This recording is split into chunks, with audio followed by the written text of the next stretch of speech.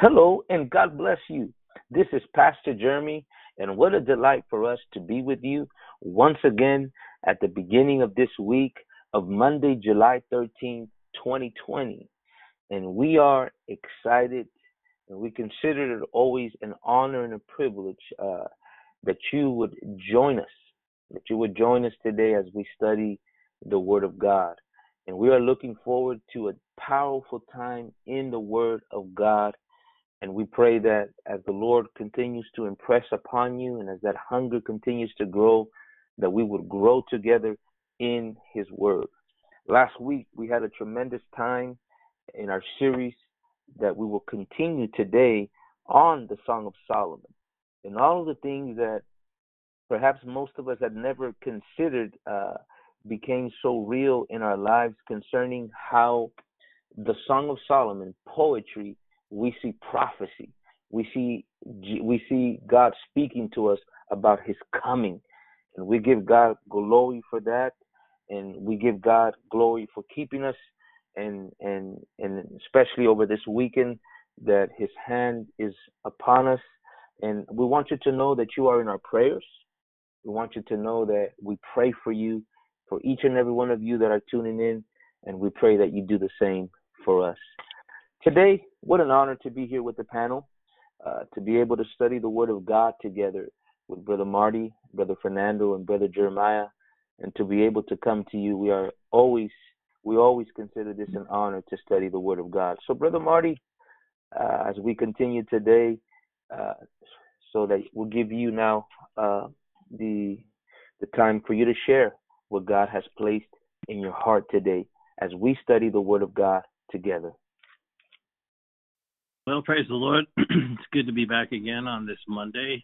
Hope you all had a good weekend, or wherever you are listening around the world. We pray that this continuing series on the Song of Solomon will bless you. If you're just joining us, we encourage you to go back and listen to the other 5 parts of this exploration of the Song of Solomon, chapter 2.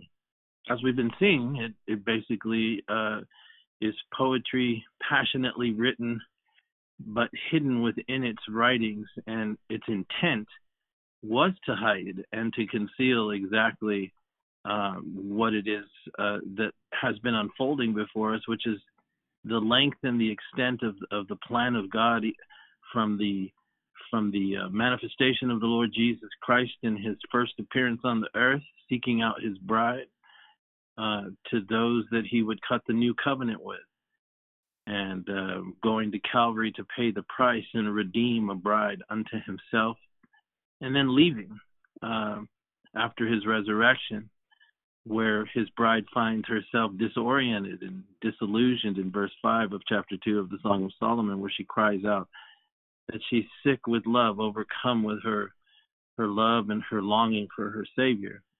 And she begins to reveal what was basically directed for her to do, which is she cries out for understanding in both the Old Testament, and out of it would come the New Testament, wherein she would find her rest.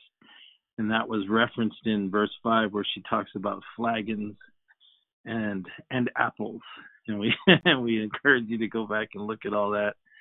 As we continue to reveal Scripture by the Spirit, we pray, we need to understand, as someone was encouraging me to remind people, because if you just pick up these podcasts and you only hear where we're at now, it might be confusing. But the truth is that the way that we're interpreting Scripture here is exactly how we're taught to interpret it in the Word of God. We take the language of the Spirit as it's revealed in the Bible, and we apply it both metaphorically and allegorically. Metaphors are descriptive words that try to describe a thing that is seen, and allegory is the lessons we learn and the things revealed by what it is that we have seen metaphorically. So I hope that makes sense. But it's basically types and shadows. But at the same time, it must remain true to other Scripture. You can't just make stuff up. So we've been going through the Scriptures, looking at a whole variety supporting scriptures. And and so we come from that verse 5 to verse 6, where we believe that's the outpouring of the Holy Spirit. His left hand under my head, his right hand does embrace me. It was then in verse 7 that we saw that she changes from being a lovesick bride to being one that stands full of the Holy Spirit and begins to decree to the daughters of Jerusalem that the beauty, the glory, the preeminence has shifted from the daughters of Jerusalem to this bride of the King. And she begins to reveal to the daughters of Jerusalem in verse 7 that they are now about to be plunged into a state of blindness and slumber as it relates to understanding the purpose and the mission of the King that they should have been married to. So it really speaks of the Gentile bride in its fullness and the next 2,000 years of church history and the blinding of Israel. And she concludes verse 7 by saying that they will not lose their blindness and they will not awake to his love until he pleases. That is a direct, can be directly referenced to the writings of the book of the prophet Zechariah, who in chapter 12, verse 10, revealed that when the Lord pleases, he will pour out his spirit of grace and supplication upon Israel, and her eyes will be opened. She will look upon the Lord whom her forefathers crucified, whom they pierced, and she'll begin to mourn for him as she realizes that the Messiah that she's been looking at for the last 2,000 years actually already came. And that's when she begins to mourn for him. And she will embrace that promise that the Lord gave her back in Matthew chapter 23, verse 38, where he said, "You will not see me here again until you cry, blessed is he that cometh in the name of the Lord." And so chapter 7, between 5, 6, and 7 is the entirety, really, of the last 2,000 years of history. And you need to go back and listen to the other podcast to fill in all the blanks for you if you're just joining us today. And so it brings us to verse 8, where she begins to say, the voice of my beloved. She identifies a particular time where suddenly they begin to hear the voice of the Lord. And we liken that to the parable that the Lord taught in Matthew 25 of the 5 wise and the 5 foolish virgins. The same language is used there. It's prophetic phraseology, if you will, in verse 8, where she says, the voice of my beloved, behold, he's coming. That's the same language that's used in Matthew 25, I think it's verse 6, where Jesus, in describing his second coming, says that first there will be a voice that goes forth and says, behold, he's coming. So we see that same language here in Song of Solomon chapter 2, verse 8. She begins to talk about hearing the voice of the beloved and then being aware of what it is that the voice is telling her. She begins to preach, he's coming. And what she preaches, he comes leaping on the mountains, verse 8, skipping on the hills. And we explored that, not at length, but we referenced what those mountains are, taking it in the flow of how Scripture reveals prophetic events. And we likened it to Revelation chapter 17, I believe it is, where the 7-headed beast system of the Antichrist, the global government, political, religious, and economic government that's instituted in the last days, is likened to 7 mountains. And when she says he comes leaping on the mountains, it indicates that he comes with speed and with force to execute judgment upon the mountains. Also skipping on the hills. We talked about what that means. It literally means to grind the hills to dust. And the hills are the places where they had the altars erected to idolatrous images, and they worshipped the devil, basically, and his demons. And so what she begins to reveal in the midnight hour is that he's coming, and the message is he's coming to bring down the system. He's coming to bring down a world that the Bible reveals to us begins to go crazy and ultimately give its allegiance to the Antichrist and his system. And so that's what you see. And then it brings us to verse 9, because it's as if she transitions and begins to describe something about him. She begins to describe her bride again. Can you read verse 9 to us, Brother Jeremy, in Jesus' name? Yes. My beloved is like a roe or a young hart. Behold, he standeth behind our wall. He looketh forth at the windows, showing himself through the lattice. Amen. So we went through these scriptures last week pretty extensively, but there's yet some things that we need to see. And so we'll see if we can conclude the series today, but if not, we will, Lord willing, tomorrow as we head into other subjects, the balance of the week. And this, of course, as the Spirit leads us. But there's some things here that we need to also look at and still glean some things from as the Spirit leads us. But, you know, she begins to describe him. First, she told us in verse 8 that he's coming, what he's coming to do, to execute judgment upon an end-time system, upon the Antichrist system as we know it. But how it's written here in the Song of Solomon, it lends toward that understanding. So then she begins to describe him.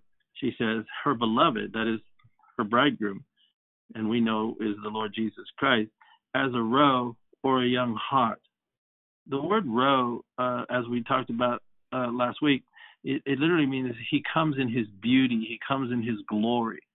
That's what the word roe means in the Hebrew. It means beauty, glory, honor, character.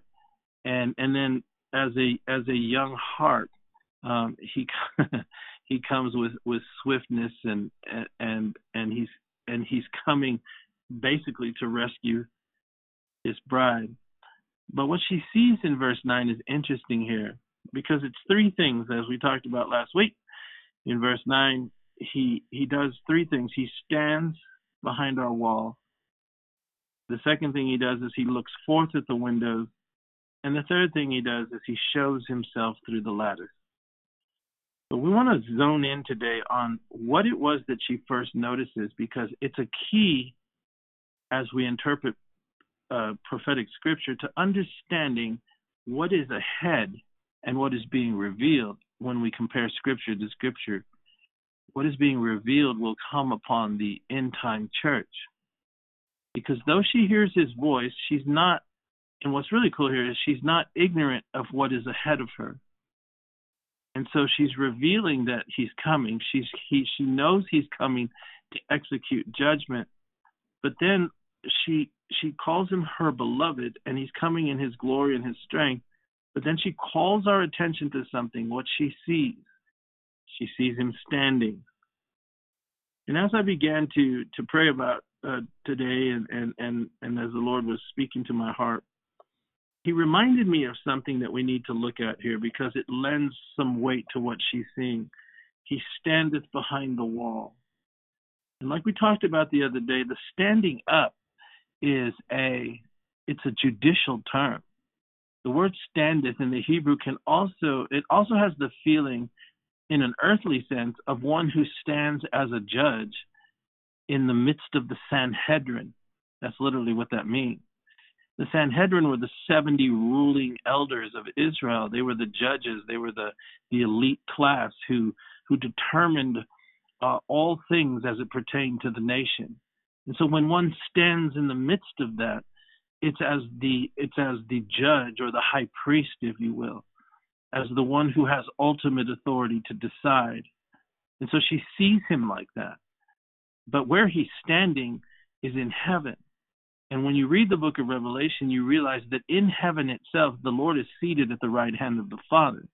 And when you go into the book of Revelation and you look at the descriptions that are given there, you'll see that the throne itself is surrounded by an innumerable host of angels that minister to them, to the Lord, and also the 24 elders who surround the throne, and an innumerable host in the very throne room of God. So this is the vision that she's getting of him. She sees him, her king, her bridegroom, as one that stands as an authority and as the judge of heaven. And what's interesting is she begins to reveal something. She says he stands behind our wall. And we talked about that word behind and why it's significant. Because she sets out in verse 8 declaring she hears his voice. She begins to preach that he's coming. She then sees him clothed in his glory and his splendor, majesty, his honor, and she sees him standing as one who's the supreme authority, but then he's behind the wall. And we talked about that word behind, meaning suddenly she reveals that though she knows his appearance is imminent, there's a delay that happens. That's what the word behind literally means, to be to tarry or to be delayed. So what's being revealed in this poetic prose, if you will, of Solomon here, is that the judge would come indeed, but but there would be a slight delay. But his intent is also revealed. She says he stands behind. He stands as the judge. He's delayed, but where he's delayed still remains behind our wall, or delayed behind the wall. She calls it our wall, which we spoke of last week as being a revelation of where he is, which is in heaven. And what she sees, therefore, and what she's more familiar with as being her own exclusive possession is the city where the king is. Her sights are set on things above. And when she talks about wall, like Brother Jeremy spoke to us about last week when he looked up the word wall means the gathering of inmates, of prisoners. And so she knows his intent, right? And we talked about, what does that mean, the gathering of inmates? And we talked about that. We talked about what his intent as the judge will be, even though he's delayed for a little bit, is to come and get the prisoners of the earth. That's what she's saying, that he's coming to rescue his bride. And if you don't think we're prisoners, well, then you're really not saved, because this world isn't our home. We are prisoners to time and space, right? We're prisoners, but he's gonna liberate us from that. But I want to talk about this because what's being implied, and we're not talking about Bible 101 here. This is a little more advanced, what we're talking about, and even the mode of the interpretation we're giving. But we're comparing Scripture with Scripture and laying our case. Now, the fact that she says he stands is very interesting when you compare Scripture with Scripture. And what we're proposing and what we're beginning to see here is an unveiling within this prophetic poetry that a delay would take place, that the intent is to come rescue his church as prisoners from the earth. But in that he stands, something's about to take place, because he goes on and he looks forth at the windows. That's what she goes on to say, the second thing. So something's occurring that delays him, but it's in the plan of God that this delay takes place. It's going to require patience. But we see the king who's standing anxiously peering through the window. As he looks down onto the earth, something's happening. And we believe what the Bible is seeming to indicate here then is exactly what is going to happen in that delay, just prior to his coming.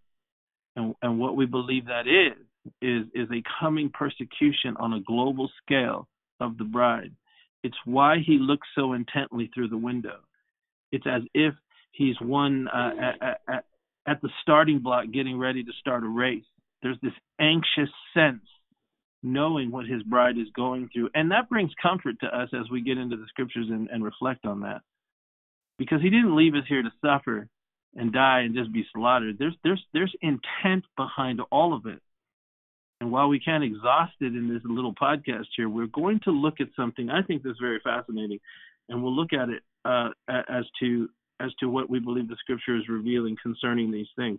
So I want you to turn over to Acts chapter 7, would you, Brother Jeremy? The book of Acts chapter 7. And remember what she says again. My beloved is like a roe or a young hart, and behold, he standeth.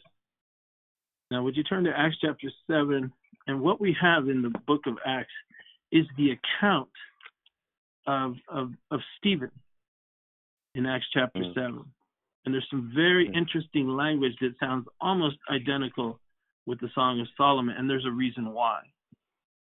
The Lord declares the beginning from the end and the end from the beginning. What happened in the beginning will be fulfilled in a much larger extent in the end, and we can learn from those prophetic keys to understand times and seasons and destinies and purpose, really. And so when we pick up this story, are you there in Acts chapter 7, brother? Yes. All right. I want you to begin reading in verse 51, and then read through verse 54. And we're really picking this up in the middle of a sermon, really a message, an unction that's being given by Stephen. Stephen was a deacon. He was chosen so by the early church to assist the apostles in the ministry and in the daily allotment of food that was being given to the widows of the Greeks and the Hebrews. The Bible says that he was so full of wisdom that you could never resist what he would say, and it caused a great jealousy amongst the Judaizers, or the Jews, in the temple, and it came to a head.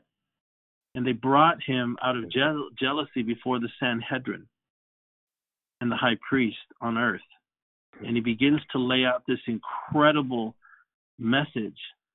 And as he does, we pick it up near the end of that message. And would you read that to verse 51 through 54, brother? Yes. Ye stiff-necked and uncircumcised in heart and ears, ye do always resist the Holy Ghost. As your fathers did, so do ye. Which of the prophets have not your fathers persecuted? And they have slain them which showed before of the coming of the just one, of whom ye have been now the betrayers and murderers, who have received the law by the disposition of angels, and have not kept it. When they heard these things, they were cut to the heart, and they gnashed on him with their teeth. So before we go on, this is the end of his message. He's been preaching one of the most incredibly powerful message ever recorded in the annals of scriptural history here. He's surrounded by the Sanhedrin and the corrupt priesthood. Jesus has gone to heaven. This isn't very long after his ascension, maybe 18 months, a couple years at the most. And it's come to a head. And he's preaching powerfully. And he begins to lay the case why they are being rejected, basically. It's what angered them most of all, is that he called them on the carpet for their hypocrisy. And he lays the indictment at their feet that they were the ones who refused to turn and listen, and that they fight against the Spirit of God. Remember what we were talking about in Song of Solomon chapter 2, verse 7, those of you who've been following us, that when she gets full of the Holy Ghost, she goes from chapter 2, verse 5, being a lovesick bride, to chapter 2, verse 7 in the Song of Solomon, being a bride that begins to charge the daughters of Jerusalem. She begins to lay an indictment and prophesy over them. We see the same thing happening here with Stephen. He is of the new church. He is full of the Holy Spirit, as it goes on to say. And he begins to lay an indictment right in the middle of the Sanhedrin, right in the middle of the most powerful seat of authority in the nation of Israel. And it's right there that the charge begins to be laid. And he talks to them and absolutely dismantles them, to the point that in verse 54, when they heard those things, it was okay till then. But now, think of what he just said here, right? I don't want to get too far off track, but in verse 52, he says, which of the prophets haven't your fathers persecuted? In other words, they're the seed of the ones who persecuted the prophets. And he said, and they have slain them which showed before of the coming of the just one. He said, your fathers killed the very prophets that prophesied of the Messiah, of the King. And he says, and you are the ones who have now betrayed and murdered him. My God. And he's not talking to some dude on the street here, man. He's talking to the most powerful men, the caretakers of the Old Testament, the professors of the prophetic writings. The ones who understood the Torah right and left, and so forth and so on. They were the judges. They were the high priests. They were the scribes. They were the lawyers. They're the Sanhedrin. And this is their end. This is where they're being absolutely called to task for what they had done.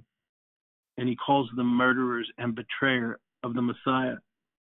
And then he reminds them, you received the law at the hand of angels. In other words, when God came on Mount Sinai, what is your excuse? Because the law came to you from heaven itself and was ministered unto you by angels, but you didn't keep it. He continues to reveal and contrast the heavenly with the compromised natural. And then finally, when he calls them out, calling them murderers and their daddies were just as bad as them, basically, is what he's saying. That's when they finally couldn't hear anymore, and they began, and they're about to martyr him. They're about to respond by killing him too. But notice what it says after he preaches like that, and they now are turning on him in verse 55. Can you read that, Brother Jeremy? Yes. But he, being full of the Holy Ghost, looked up steadfastly into heaven and saw the glory of God and Jesus standing on the right hand of God. How does he see Jesus? Standing on the right hand of God. How does the bride see her king in Song of Solomon? It says he standeth behind the wall, right? So we see the pattern here. We see the Lord standing, but we have to ask the question, what caused him to stand? Because we're trying to lend weight, right? You want to say something about that, brother?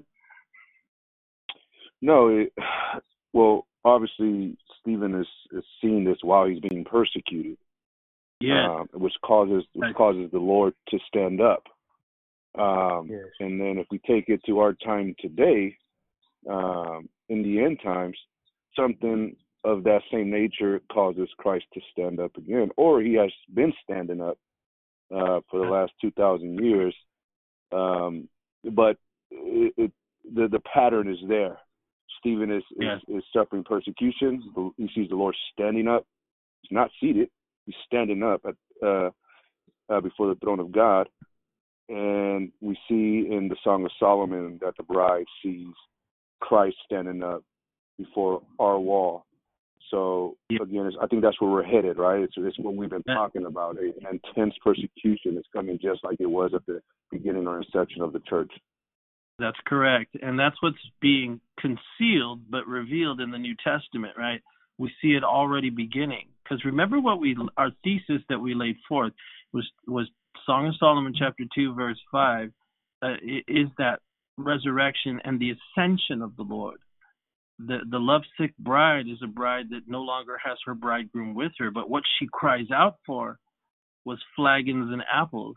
And we talked about the flagons representing the old covenant and her need to understand it, because it's represented by cakes of raisins, which is dried grapes, and wine. That's what she's asking for, wine representing the Spirit. And so when she begins to pray that way, what we were putting forth, if you remember, was that in Acts chapter 1, it is because the Lord had told the church to tarry in Jerusalem until they be endued with power from on high, until the outpouring of the Spirit. So that is why she begins to cry for that, flagons, dried grapes, and wine, and apples representing both the apostles of the church and the new covenant that would flow out of it, which then brings her comfort. Because when the Spirit was outpoured, she was no longer in the upper room travailing. Now she's standing in the temple boldly proclaiming the gospel. And that's why we transition to verse 7, Song of Solomon 2:7, where we see her now charging the daughters of Jerusalem that God has removed the preeminence and the authority and the glory from the nation state to the spiritual nation state of heaven, known as the church. That's what we see happening here, because it goes on in verse 55 to emphasize how Stephen is full of the Holy Ghost, right? He's full of the Holy Ghost.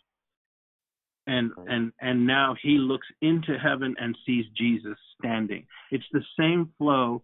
If you look at Song of Solomon, that she gets full of the Holy Ghost. She brings an indictment against the daughters of Jerusalem. And then in verse 9 there, she sees her Lord standing.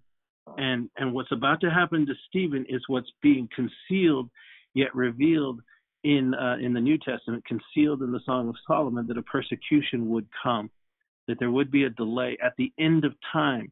And while it is consistent to say, like Brother Fernando said, that he's been standing for 2,000 years, but really it's end time standing that we're looking at, because we're declaring the end from the beginning.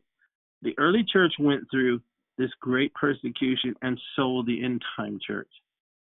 But before we go on to look at that more fully, we see Jesus standing. But I want to look at something really interesting here in a more practical basis, because this is the kind of quality and character that is going to be necessary and resident within the end time church. Remember what the name Stephen means. His name means one who has a crown. That's literally what his name means, to have a crown. And so it's very interesting that I sense his presence, man. It's very interesting that the very first martyr of the church, his very name means one who has a crown. His name means to be crowned or have a crown. And the Lord, right? The Lord speaks of that in the book of Revelation. He that endures to the end, right, shall receive a crown. Let no man take your crown. You know, right. Stephen is a representative, he's the very first one who died for the Lord. And therefore he represents on a much deeper and larger scale a prophetic end-time church who herself will be persecuted by a global government represented in this story by the Roman Empire and by a corrupt, backslidden, antichrist church represented by fallen Judaism, who rejected and killed the Lord, persecuted the Lord of glory, and crucified him. We see those things here in these stories, and they are a veil of a much larger truth that are not too many days ahead, and in effect have been going on in earnest for many decades around the other nations of the world. But it's coming to this country. It's already beginning. But I want to show you something here that's really cool, what's characteristic. It says that Stephen, just like this end-time true church who's about to receive their crown, they are full of the Holy Ghost, being full of the Holy Ghost. And there's something really fascinating to me there, because what's taking place with Stephen is incredibly deep and powerful and profound. The word being full of the Holy Spirit there, when you actually look up the words, it doesn't just mean that he was full of the Spirit on the inside. Something incredibly miraculous took place, because it also means that he was enveloped from the outside. It was a visible thing that they could see on him. I think it says earlier here, let me just find this in this message, where do you guys know where that scripture is, where it talks about his face? Yeah, look at chapter 6. Can you turn over there, Brother Jeremy?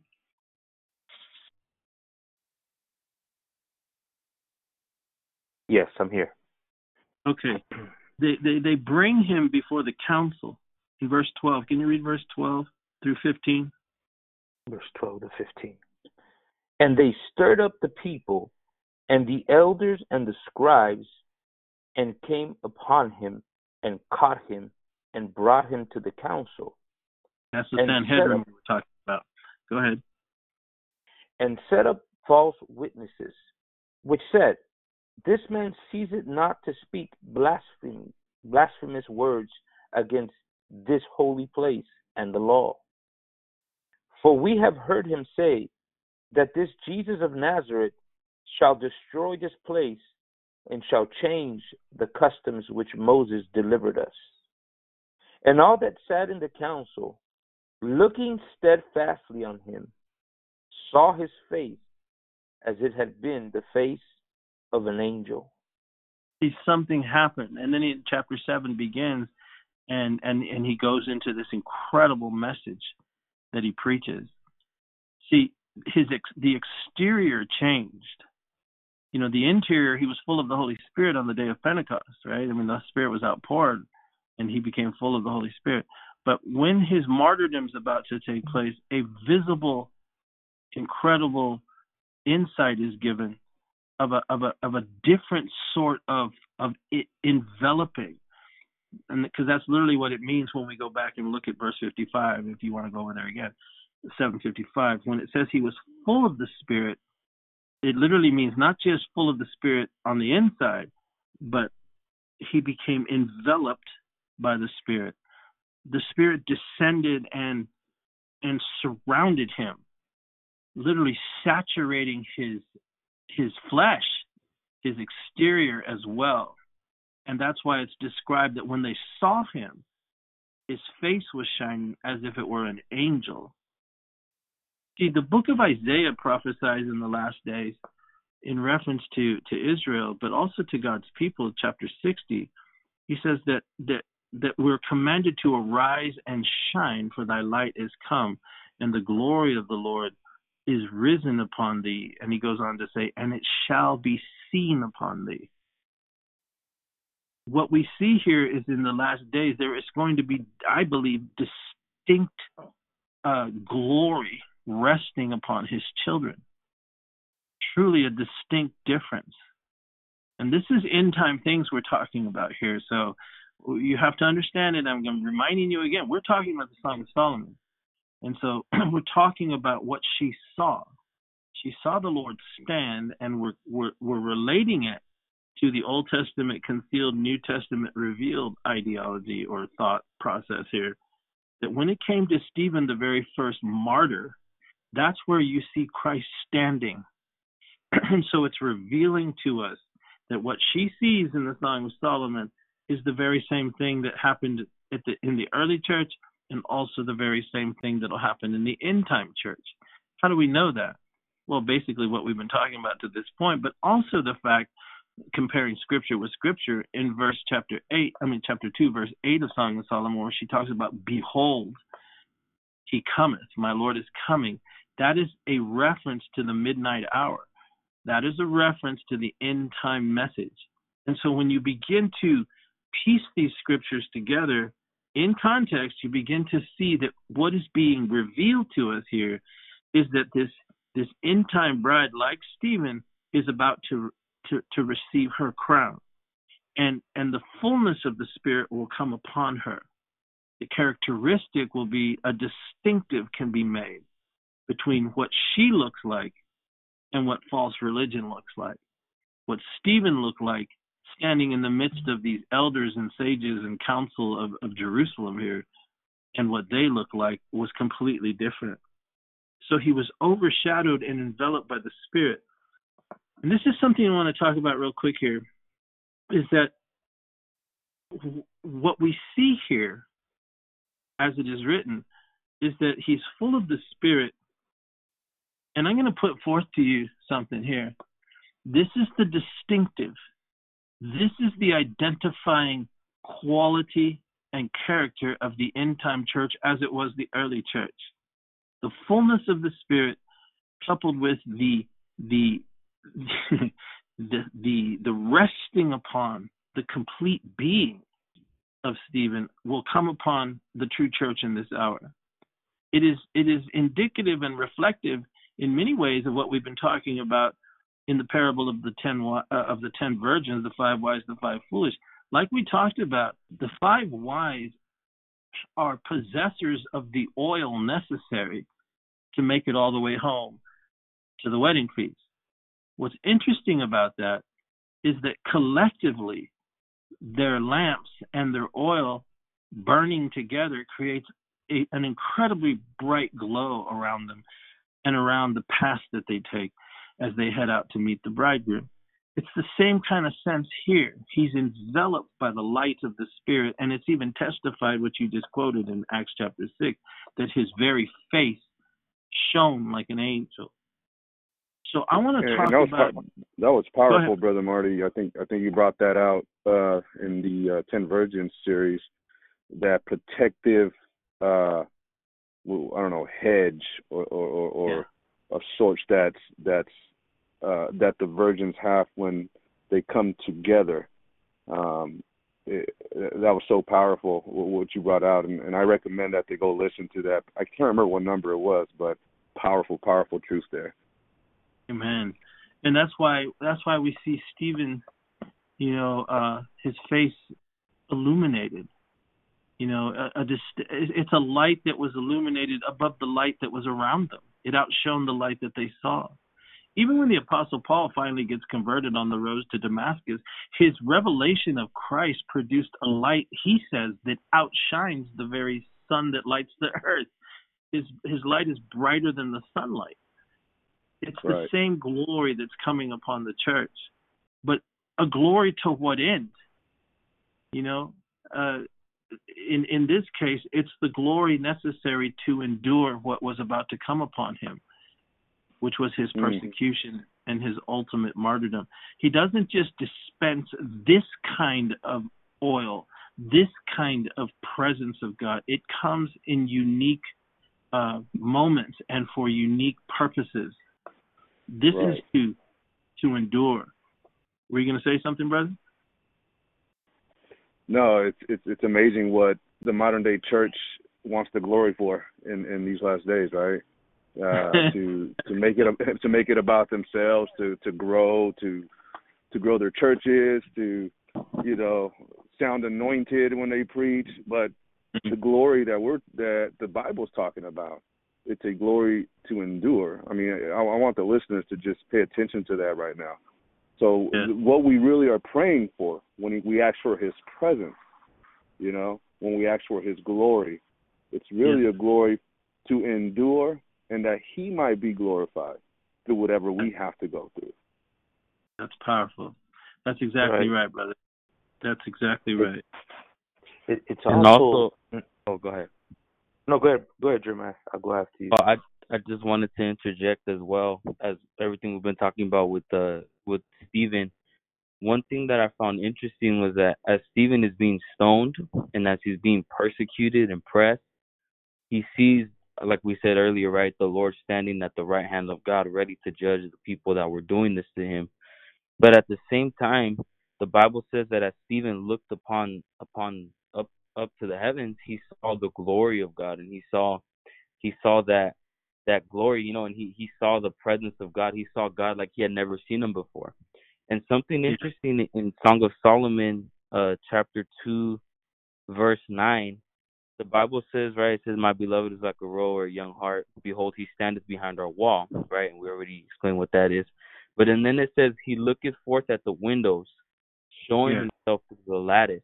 And that word showing means to flourish, to shine, to gleam, to blossom.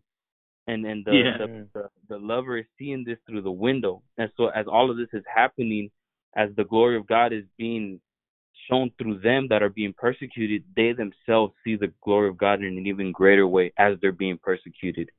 And then I thought that was really interesting as we're making the connection with Songs of Solomon and the martyrdom of Stephen. I thought that was a really good point to bring out, that even though we're going to be persecuted and the glory of God will shine through us, at the same time, we're going to be able to see and be revealed in even greater glory that we've never seen before as we're being persecuted. And, I just wanted to add that in there. And I thought it was pretty interesting. That's excellent, brother. That's powerful. And that's exactly what's happening here. That's exactly what's being said. And Brother Jeremiah, you were going to say? Jeremy? Yes. Also, there's the beautiful language too that we see in chapter 2 and verse 9, what we've been quoting.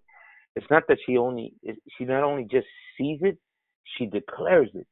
And the same thing is with Stephen. What we read in verse 55, that being full of the Holy Ghost, he looked up steadfastly into heavens, and he saw the glory of God and Jesus standing on the right hand of God. In verse 56, we see that he declares it now, right? And said, behold, I see the heavens open and the Son of Man standing on the right hand. Amen. that was heard amongst all the Sanhedrin. So this glory that we're speaking about is not just that I may see his glory, but that also that spirit, that the Holy Spirit that we're speaking about will come to us at such a time to declare what we have seen. And I just thought that was powerful. Amen. And that's what's being revealed. So what we see again is what we're talking about here, is that the glory of God that came upon him, and we're likening it again to what the bride is seeing. And why she's seeing him standing, because he's usurping the authority, the earthly authority of a compromised system here, this council, this Sanhedrin. He's exerting that authority. It's why he stands. He's going to have the final word about what happens to this young man. My goodness. Okay, so yeah, it's the Holy Spirit that comes dramatically, so like you have been talking about right now, in order to empower us to endure. But it not only strengthens us for what's ahead, but like Jeremiah was saying, like you were just saying, Pastor, it also is the additional revelation that we will need to endure. See, that's why she saw what she saw in the Song of Solomon. I see him standing, but then there's a delay. I know he's coming to rescue us from the earth, to gather us like prisoners, right, behind the wall. But then he looks forth at the windows. She further reiterates, it's almost an anxious feeling. In the delay process, that's what we're talking about, is this persecution, which Stephen himself experienced. And then, like Jeremiah pointed out, he showeth himself. That is what we were talking about on Friday, right? We were talking about the glory of God, the shining of God. It's the rapture that we were talking about there, because that's what comes. That's what the showing himself is. Somewhere in between there, because we don't know the day and the hour, he will come and rescue his church. In Stephen's case, he gives his spirit to the Lord. It's very veiled, but it's there. But again, let's take a look. When the Spirit of God comes, in verse 55, being full of the Spirit, and the identifying spiritual quality that we can glean from here is, what does the Spirit produce? What is the reaction of being filled with the Spirit? Is it trying to become relevant to the culture of the day?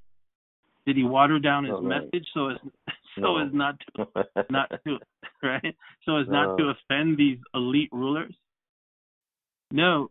What the Spirit will always produce in us is what it produced in Stephen. It says, but he, being full of the Holy Spirit, what does he do? What does he do, Brother Jeremy? Being full of the Spirit. What's the next two words? It says he looked up steadfastly into heaven. Well, that's 5 words, but we can do that. Oh. Listen, I only went to the 8th grade, but I can count to 2, brother. My Lord, I'm just full of glory today, brother. I know Marty. you are. I'm full of glory. I feel like Stephen. Okay, so what does the Spirit of God do? It produces a looking up, right? He looked up. Yes. Hallelujah. See, I know who's been with God. When you spend, I'll tell you what they've done and where they've been and what's going on with them. Just after talking to them for a minute or two, you'll know. If they want to give you the box score of the Dodgers game, they want to talk to you about the latest movie coming out they can't wait to see, or they want to tell you about this awesome, pair of pants they saw at the mall, or the latest Air Jordans coming off of Foot Locker's rack, or they want to talk to you about how big their church is or how great their ministry is. None of that. I'll tell you right now, they're not full of the Holy Ghost. But if they want to talk to you about heaven, hallelujah. Yes. That's how you'll know your brothers. That's how you'll know your brothers and sisters, because that's all they want to talk about. Brother Jeremy, turn over to Malachi really quick. Malachi chapter 3.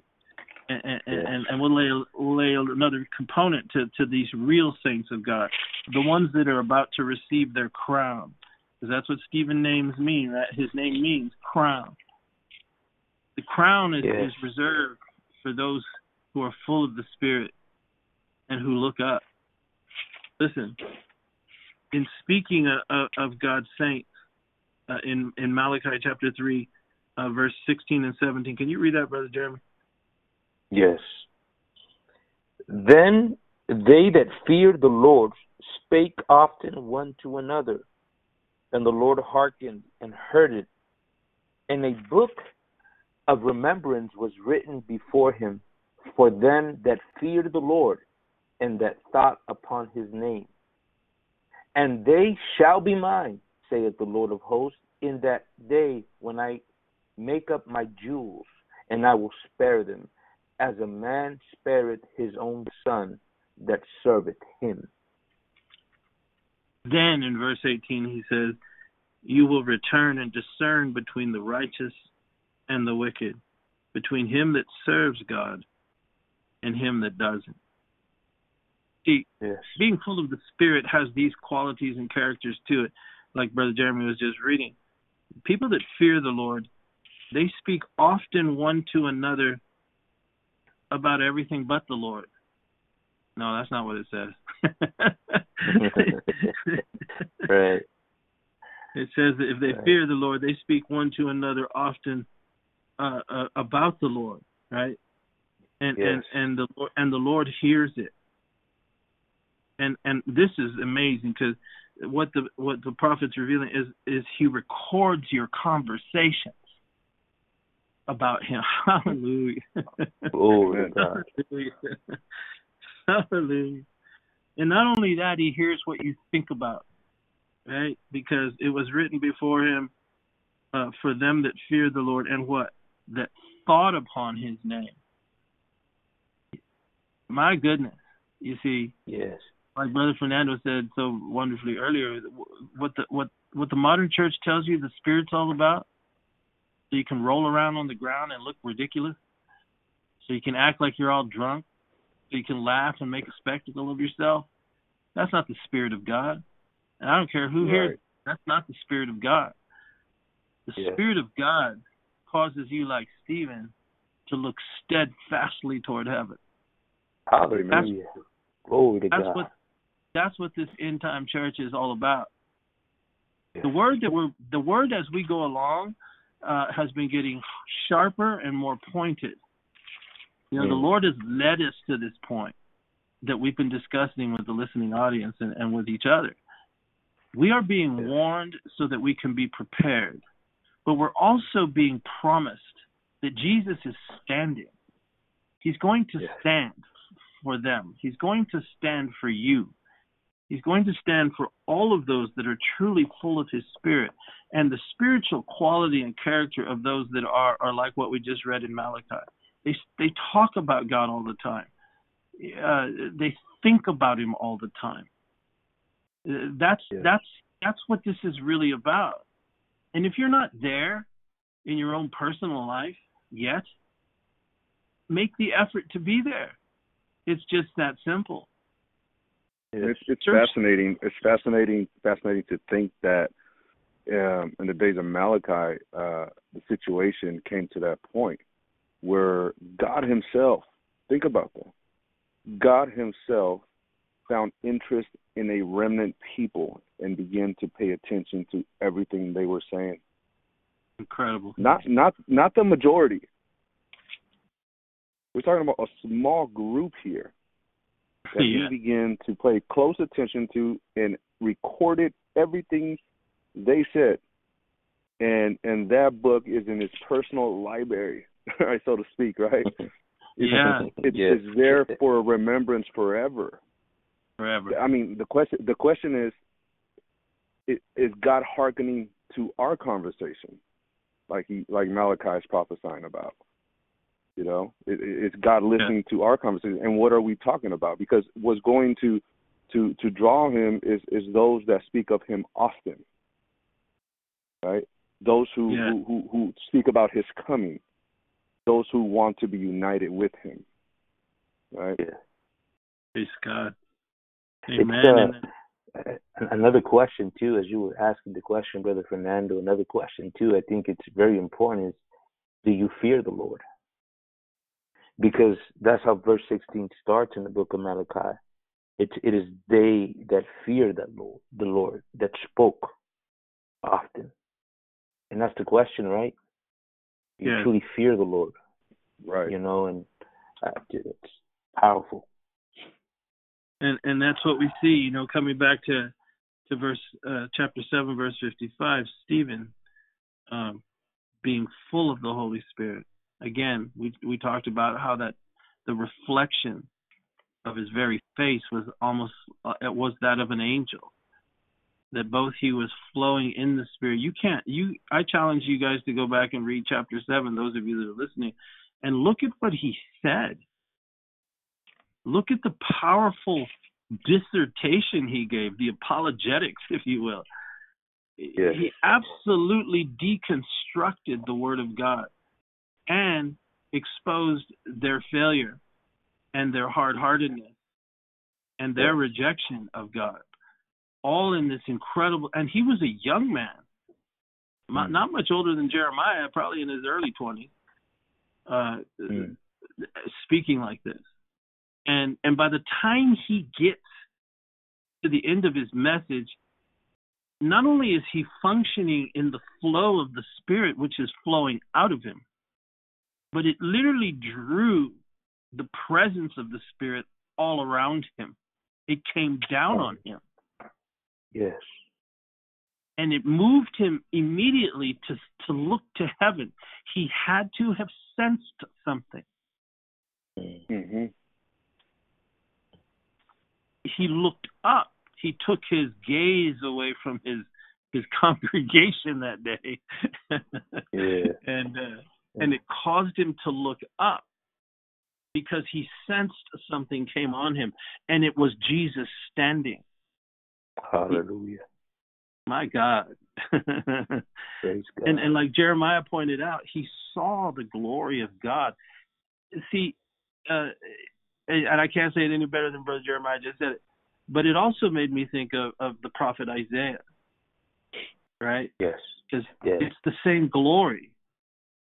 I saw the Lord high and lifted up, and his train filled the temple. His glory filled the temple.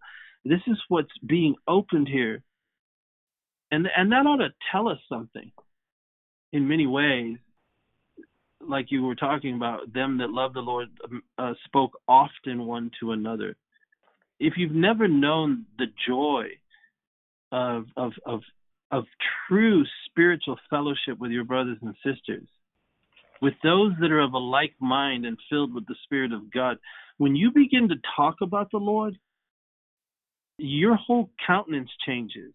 There's always a moment or a point where the Spirit of God will come upon the very words that are being spoken. Wherever 2 or 3 are gathered together in my name, he said. That word name means in my character. When they exhibit my character, when they look like me, those 2 or 3 that gather together, I'm going to be right there in their midst. And here we see that what the Holy Spirit produces is a looking up steadfastly into heaven. See, this is so consistent with all Scripture. Remember, what we're talking about is the Song of Solomon. She begins to see him coming, and she looks up and sees him standing. He's full of the Spirit, and suddenly he's looking up. He sees God's glory. He sees Jesus standing on the right hand of God. And then he uses the same words as her. Brother Jeremy, can you read Song of Solomon chapter 2, where she says, read verse 9. Verse 9. My beloved is like a roe or a young hart. Okay, Behold. stop right there. Right. My beloved is like a roe or like a young hart. She's preaching. And then she uses one word. What does she say? Behold. Behold. And then she says, he standeth. Look at what happens with Stephen here. He's doing what he's doing. The Holy Ghost. In verse 7, he says what? In verse 56, what does he say? Behold. He said, behold, and said, behold. I see the heavens open, and what? The Son of Man standing on the right hand of God. My Lord. He's saying the same thing as her. Can you see that? Right. He's saying the same thing as her. Same language. Same language. And same vision, same manifestation, right? A standing Lord. But let us not miss what's being revealed by the Spirit as Luke writes this account. Because when it first says in verse 55, but he being full of the Holy Spirit looks up into heaven, he sees the glory of God, and he sees Jesus standing on the right hand of God. Yeshua, Messiah.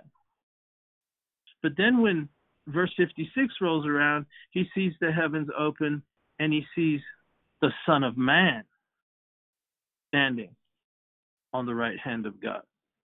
There's two expressions here given, and they're very, very insightful as to what we need to pay attention to and why it's significant for our time.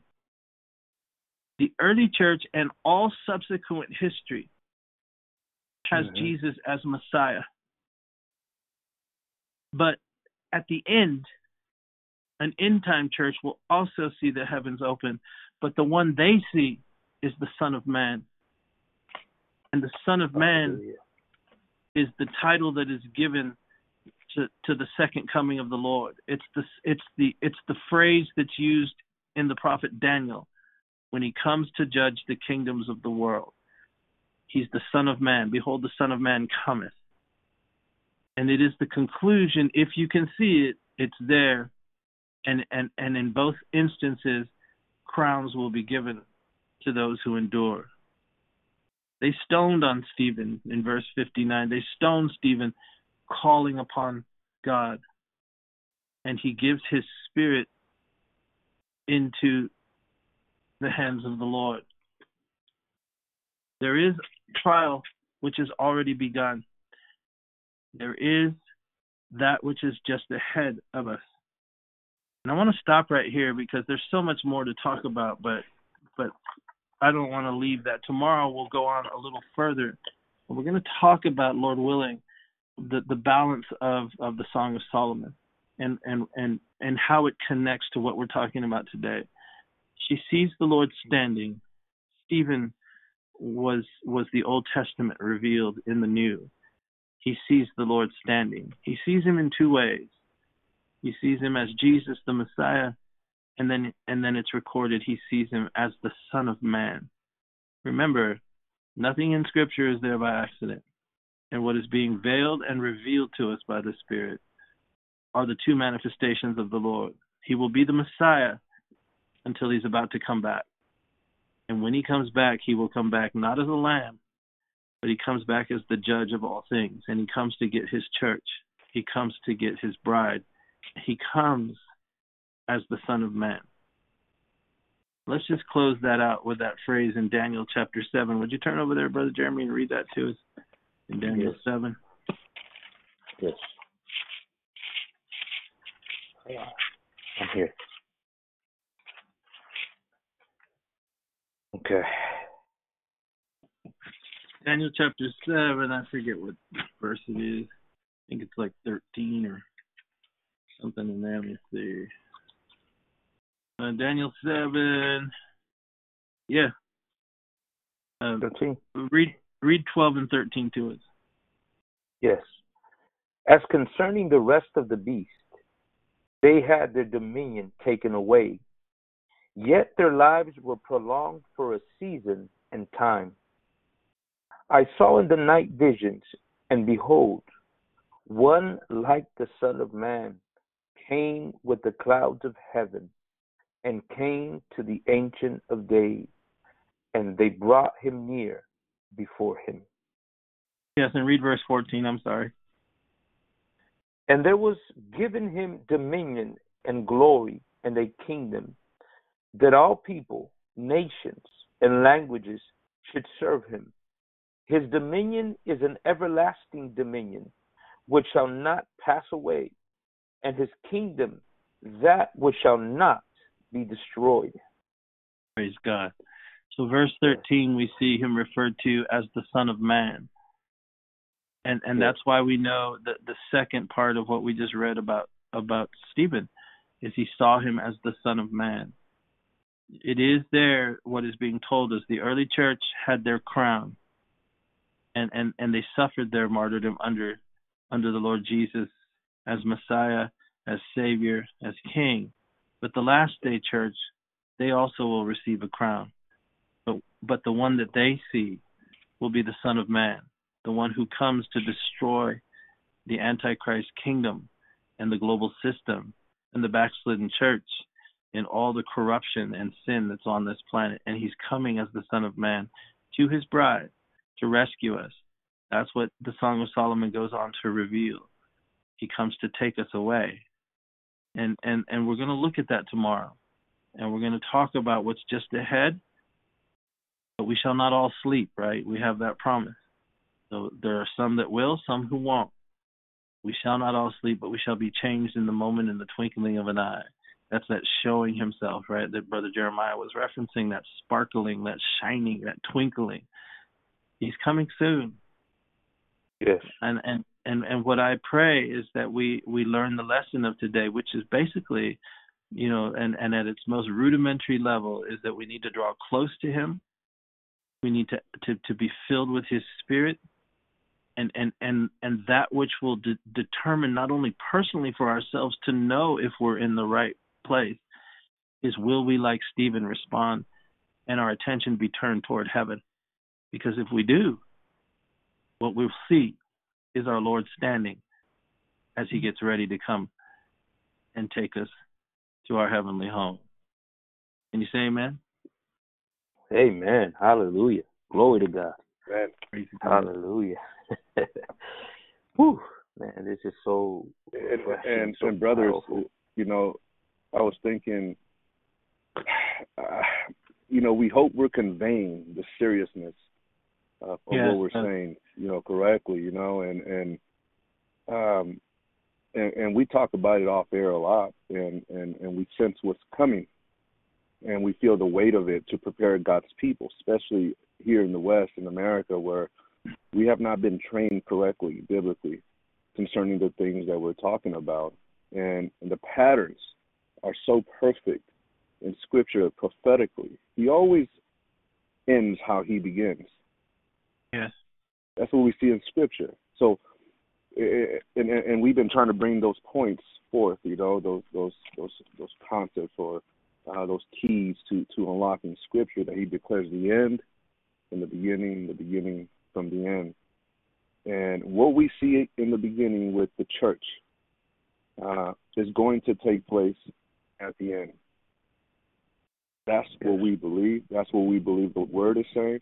And that's why we are warning God's people to prepare themselves, to hear from their heart, right? Behold, he comes, so that they can begin to profess it.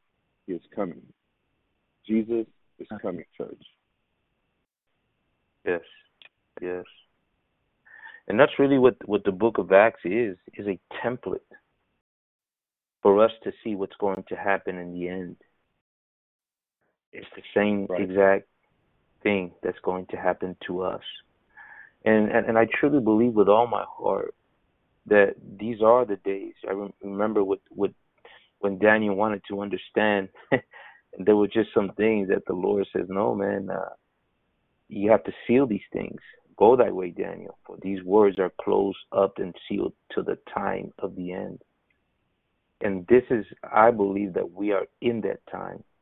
And that's why God is opening up these scriptures, as Brother Marty said in the beginning. It's poetry, but we find in this poetry, in the Song of Solomon, hidden these things that God until now is beginning to allow us to see it. And, this ought to make you happy, because that means that we're that end time generation that shall see the coming of the Lord, the coming of the Son of Man. Hallelujah. And that's what we want to declare to you boldly, that he is coming and that he's coming very soon. May the Lord bless you. May the Lord keep you. And join us tomorrow keep looking up.